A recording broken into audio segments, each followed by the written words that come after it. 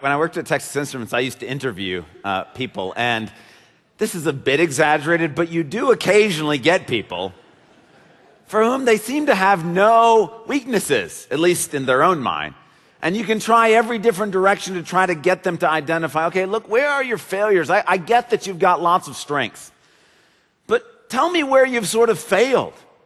And again, they'll couch it in terms like, well, I probably work too hard, or I'm too committed to the company, or whatever. And so, although it's an exaggeration, there is some truth to the fact that most of us are really better at talking about what we're good at than acknowledging where we've failed. It reminds me, in the early 1990s, there was a Saturday Night Live sketch called Daily Affirmation with Stuart Smalley. And it made fun, basically, of the idea that instead of allowing ourselves to engage in any negative thinking whatsoever, or any criticism of ourselves, that what we should do is engage in sort of positive self-talk. And Stuart Smalley, of course, had a very famous line that anytime there was negative criticism, he would look into the mirror and say to himself, I'm good enough, I'm smart enough, and doggone it, people like me. And that was sort of his way of dealing with any negative criticism or negative feelings that he might be having. Well, this past year, we've been going through 1st and 2nd Samuel in the book of Psalms, and we've been trying to understand how it is that we can have an undivided heart for God. And while it is that we can learn most of what we need to from positive examples, sometimes it's necessary to look at negative examples to see what it means to not have an undivided heart for God. And this morning we want to look at an example sort of like Stuart Smalley, or what you might have seen up here, of what a person can look like that God says, I want you to have nothing to do with that kind of attitude or lifestyle. So before we begin, let's ask the Lord to bless this time. Let's pray together, and then we'll look at God's word. Father, we are grateful for your presence with us this morning. Thank you that we can sing to you. Lord, thank you that we can give glory to your name. God, we ask that as we open your word, Lord, especially today as we look at negative example of what we are not to be. Lord, I pray that your spirit would bring conviction. I pray that our eyes would be open. Lord, help us to be honest with ourselves. Lord, help us to be honest with you. So, Lord, that we might experience your love and grace in the midst of who we really are, not who we pretend to be. In Christ's name we pray these things. Amen. If you have your Bible, would you turn to Psalm 36? Psalm 36.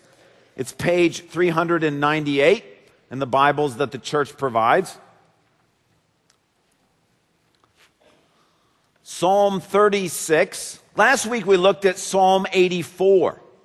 And in Psalm 84 we saw this very positive affirmation which says, the Lord bestows favor and honor. No good thing does he withhold from those whose walk is blameless. Well, Psalm 36 continues right on in that same vein. And in verses 5 through 9, continues to affirm the goodness of the Lord. Listen to what the psalmist says.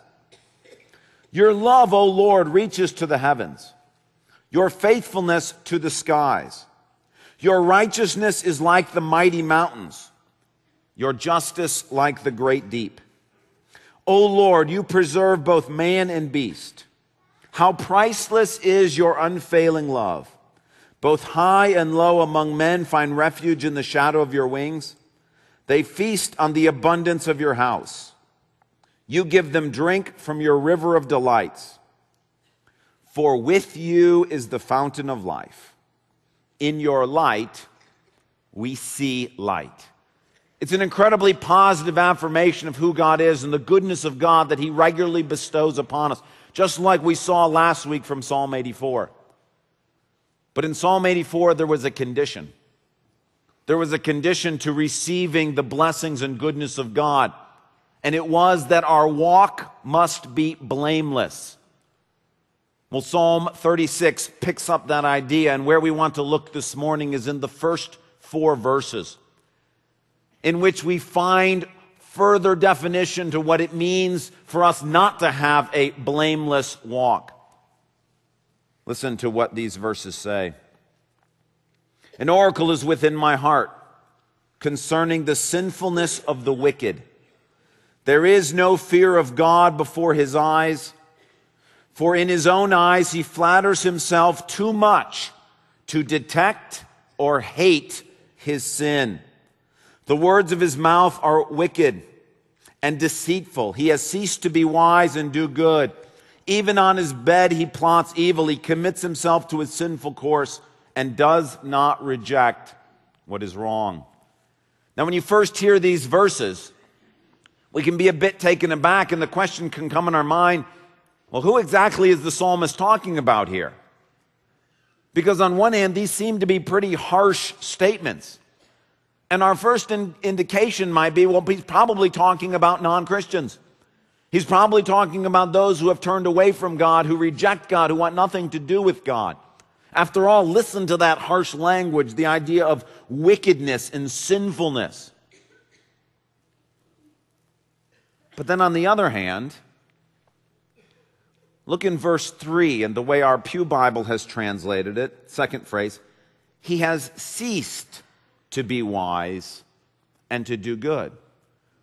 Well, that might give you the indication that the person whom this psalmist is talking about in verses 1 to 4 used to be a wise person, used to be a good person, but has ceased to be so, which would give you the indication that Psalm 36 is talking perhaps about a Christian who is wandered away from the Lord or is not living the way they should be living.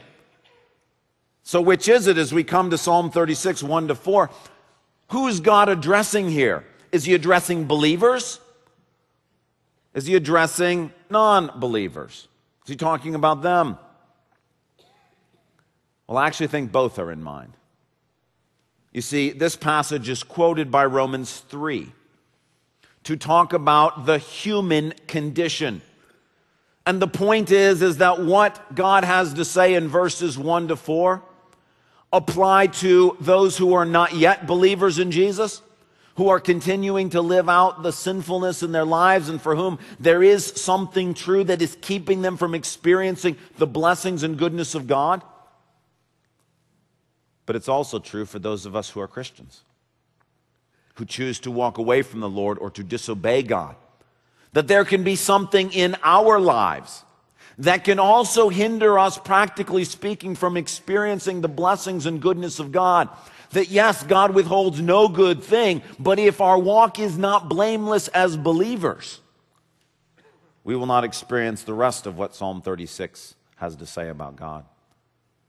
So what is this thing that can keep both non-Christians and Christians from experiencing the overwhelming goodness and favor of God? Well, it says it's a lack of fear of God. That's at the end of verse 1. But the crux of what Psalm 36 is getting at is what you might call the Stuart-Smalley syndrome, which is addressed in verse 2.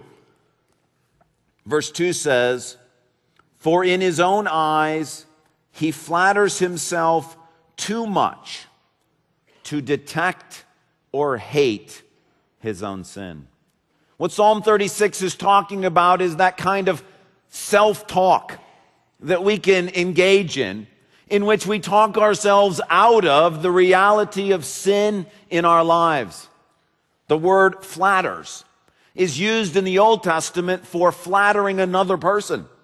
And it really does have in mind kind of looking in a mirror and speaking to ourselves positive words in order to get us to not focus on our failings, our shortcomings, and our weaknesses. That we flatter ourselves, that we engage in this inner dialogue in our mind. Whenever there's something that happens that might point to a failure on our part, a weakness, or a sin, that we somehow talk ourselves out of it. Now, the word for flatters is literally the word deceives. which means that the person that Psalm 36 has in mind can also be someone who has low self-esteem. Because we all deceive ourselves, and someone that you might not normally think about as being a self-flatterer because they're regularly beating themselves up, Psalm 36 verse 2 can still apply to you and I if that's our situation. Well, the first thing in verse 2, it says that we flatter ourselves too much to detect our sin. What does that mean? Well, let me give you an example. Regularly, when people come to see me for marriage counseling, I have the experience where we'll sort of sit down and talk about what's going on. And usually, let's just take the husband, for example. The husband will be there and the wife will be there, and the husband will go through all of the faults that his wife has. That's great. And I will turn to the husband and say, okay, I've heard you say that your wife is manipulative and controlling. What about you? What are your faults? What are your sins? To which there will often be stunned silence. Sometimes you might get an answer, well, I probably work too much. No, that's not a sin. I mean, it's not great. But if you say, I'm selfish and I work too much, or I'm greedy, therefore I work too much, or I'm arrogant and therefore I work too much, now that's a sin. So what are your sins or weaknesses? And again, the response may come back, well, I sometimes lose my temper when she does really crazy things. No.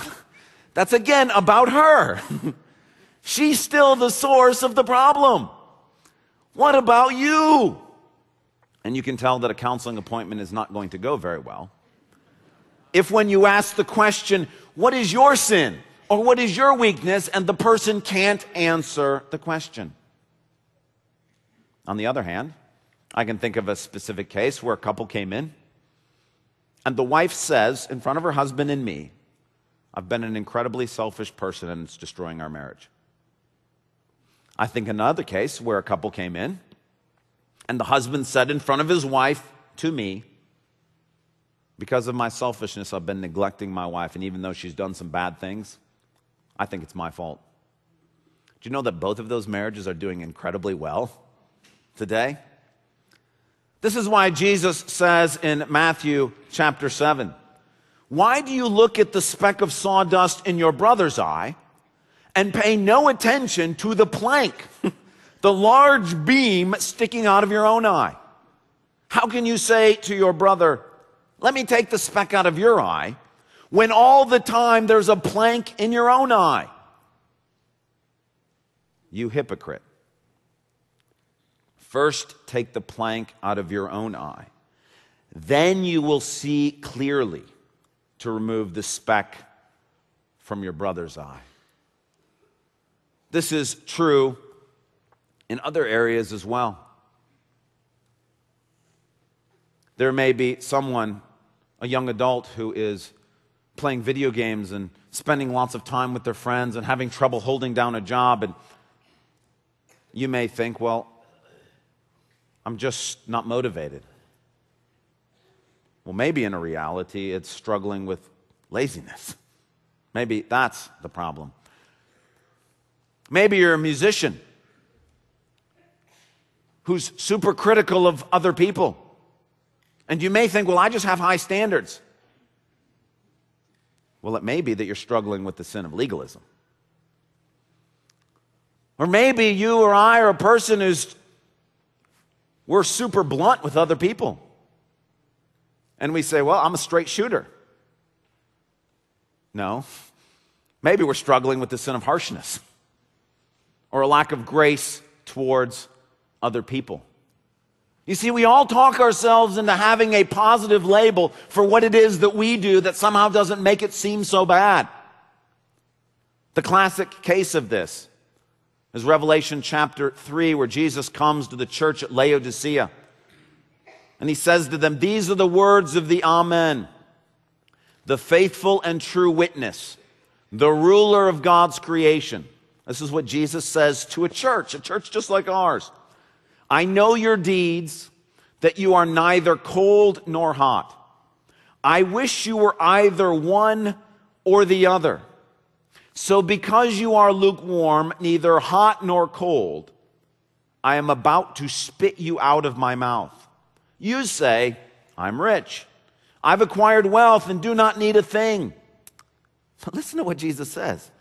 But you do not realize, this is to a set of Christians in a church, you do not realize that you are wretched, pitiful, poor, blind, and naked. I counsel you to buy from me gold refined in the fire, so that you can become rich, and white clothes to wear, so that you can cover your shameful nakedness, and salve to put on your eyes, so that you can see. This is what we do. We tell ourselves, hey, I'm okay. Yeah, everything's all right. It's not that bad. And Jesus comes and says, you're deceiving yourself. You're flattering yourself too much to be able to detect your own sin. Now listen, like I said at the beginning of the sermon, this can be true for those with low self-esteem as well. You can say to yourself, or I can say to myself, well, I'm just a failure. No one wants me around. I can't do anything right. I never seem to get a break. Everybody would be better if I wasn't here. But listen carefully to that language. It's still deceiving. There's no sins in that list anywhere.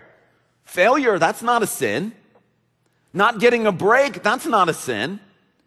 People being better off if I wasn't around, that's not a sin. We can deceive ourselves through positive self-talk or through negative self-talk. If you say, I'm a greedy, covetous person, I struggle with idolatry, I'm having trouble with pride, now those are sins. I'm a failure, nobody wants me around, that's not a sin. And so it doesn't matter if it's positive self-talk, hey, I'm fine, everything's okay, what's the big deal? Or negative self-talk. I'm a terrible human being, I'm a horrendous person. As human beings, our natural condition is to deceive ourselves, to flatter ourselves too much, to be able to detect the presence of sin in our lives. Psalm 36 says there's a second problem. When we deceive ourselves, not only does it make us unable to detect our sins, it causes us to fail to hate our sin. For in his own eyes he flatters himself too much to detect or hate his sin. Maybe we struggle with lust, and we say, but hey, everybody does. Maybe struggle with pride, but we think, well, pride, it's not really pride, I'm just confident. It can't be pride if you're right. And what's wrong with pride if it drives you to accomplish something or to achieve something? Maybe we struggle with gluttony, but we think to ourselves, at least it's not anger, that one's really bad. Maybe we struggle with coveting, but then we just say to ourselves, but I'm no good at anything anyway, big surprise. All of that is what Psalm 36 is talking about. That's not a hatred for sin. A hatred for sin is a despising of the sin in our life. It's an embarrassment. It's to feel like the sin that's in our lives is the worst possible thing to have, want to have nothing to do with it, not to rationalize it, not to justify it, not to ignore it, but to hate it with a burning passion, not hate ourselves, but the sin that we see in our lives and to say, I've got to get this out of my life. No matter what it costs, this must get out. What does that look like? Romans 7. Paul says, so I find this law at work. When I want to do good, evil is right there with me. For in my inner being, I delight in God's law, but I see another law at work in the members of my body. waging war against the law of my mind and making me a prisoner of the law of sin at work within my members. What a wretched man I am. Who will rescue me from this body of death? That's somebody who hates their sin. What a wretched man I am. Who will rescue me from this sinful body in which I live? Or in Luke, Jesus tells of a tax collector who stands at a distance while praying. He would not even look up to heaven, but beat his breast and said, God, have mercy on me, a sinner. That's what it looks like to hate your sin. Or in Luke chapter 7, Jesus tells a story of a sinful woman. He says a woman who had lived a sinful life in that town learned that Jesus was eating at the Pharisee's house. She brought an alabaster jar of perfume, and as she stood behind him at his feet weeping, she began to wet his feet with her tears. Then she wiped them with her hair, kissed them, and poured perfume on them. This woman is so consumed with gratefulness to God because she so desperately hated the sin in her life.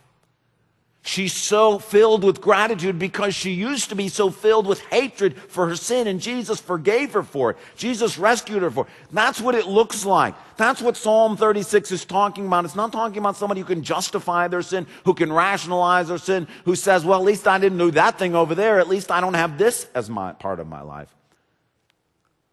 It's the person who looks at themselves and says, what is the matter with me? Why do I keep doing this over and over again? When will I be free from this? Like Paul says, I am the worst of sinners.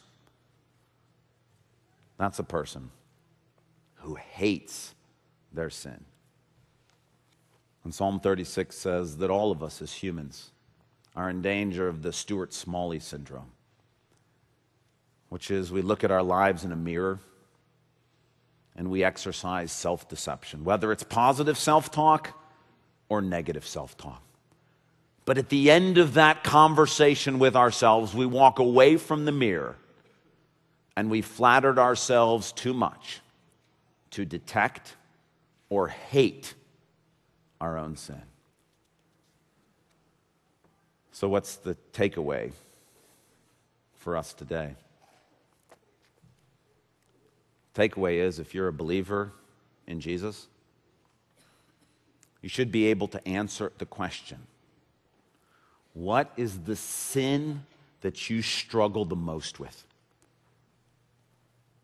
If I were to sit down with you and to ask you, or you were to sit down with me and ask me, and say, what is that thing in your life, that sin that you struggle the most with, that you most want out of your life? If you could have one sin gone from your life, what would it be? If you're a Christian, you should be able to answer that question. And to answer it with actual sins. Not say things like, well, I'm not motivated enough. Or I wish I probably didn't work so much. Or I wish I just wasn't so down on myself all the time. Now listen, those aren't great things. But those aren't sins. What the Bible lists as sins are things like pride, gluttony, laziness, lying, greed, lust, anger, covetousness, bitterness, selfishness, rebellion, gossip, idolatry, drunkenness, cruelty, envy. Now, this is not the sum total of sins listed in the Bible, but it's a pretty good start. Most of the major ones are here. And you and I as a Christian should be able to look at this list and find ourselves on this list at least once or twice. If you think you're not, just ask your spouse or your accountability partner or your coworker or your kids.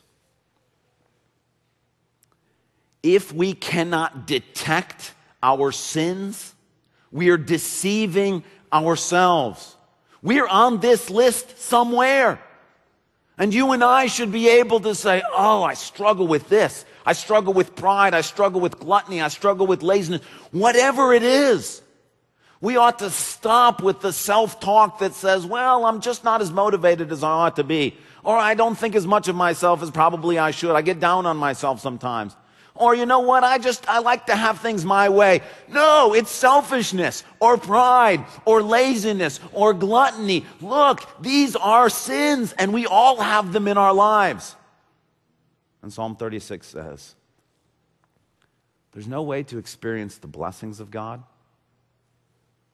if you're unwilling to identify and hate the sins in our lives. So if you can't pick out yourself on this list, go home today and ask God to begin to reveal it to you.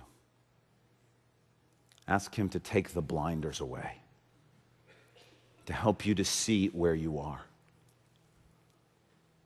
And if you find yourself on this list and you think, well, mine's not as bad as that one over there, or you feel right now during this sermon, I hope my friend is listening because he is definitely up there.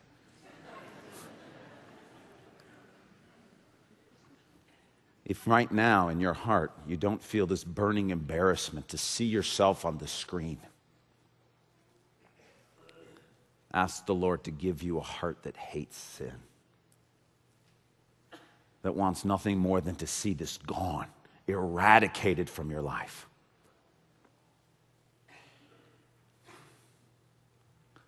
But what if you are a Christian who you found yourself on this list a couple of times? And you think, but by God's grace, that's not the dominant feature in my life anymore. Then your response, thanks be to God who gives us the victory in the Lord Jesus Christ. There are people all over the sanctuary for whom pride was the defining feature of their life, but God has given them victory over that. I can give you story after story of people who were consumed by lust that God has set them absolutely and completely free from that. Maybe you're here and anger was a central feature of your life, but God has redeemed that and is transforming you. Yes, you still struggle with it. Yes, it's not gone, but God's giving you victory over that. Perhaps you were once a liar, and now God has made you truthful. Perhaps you were once greedy and God has transformed that into being generous. What should you do? Well, we thank God. God does this for us. This is the point. See, the idea of Psalm 36, the reason this is at the beginning of the psalm is not because David wants to just beat us up or God wants to beat us up. The reason for identifying our sin and hating our sin is so that God can save us from our sin. Because that's what He does. The rest of the psalm is about the blessing of God. But the point is, if you can't identify your sin and you don't hate your sin, you can't be saved from your sin. And Psalm 36 begins with an encouragement to you and I. Let's stop deceiving ourselves. Let's stop flattering ourselves. Let's stop thinking, hey, I'm not as bad as that person over there, or I've got some euphemistic term to label my sin. Let's be honest with one another. We're fallen human beings, and somewhere on the list is something that we struggle with. The reason God asks us to do that is because when you identify your sin, when you hate your sin, then God can begin to rescue us from our sin.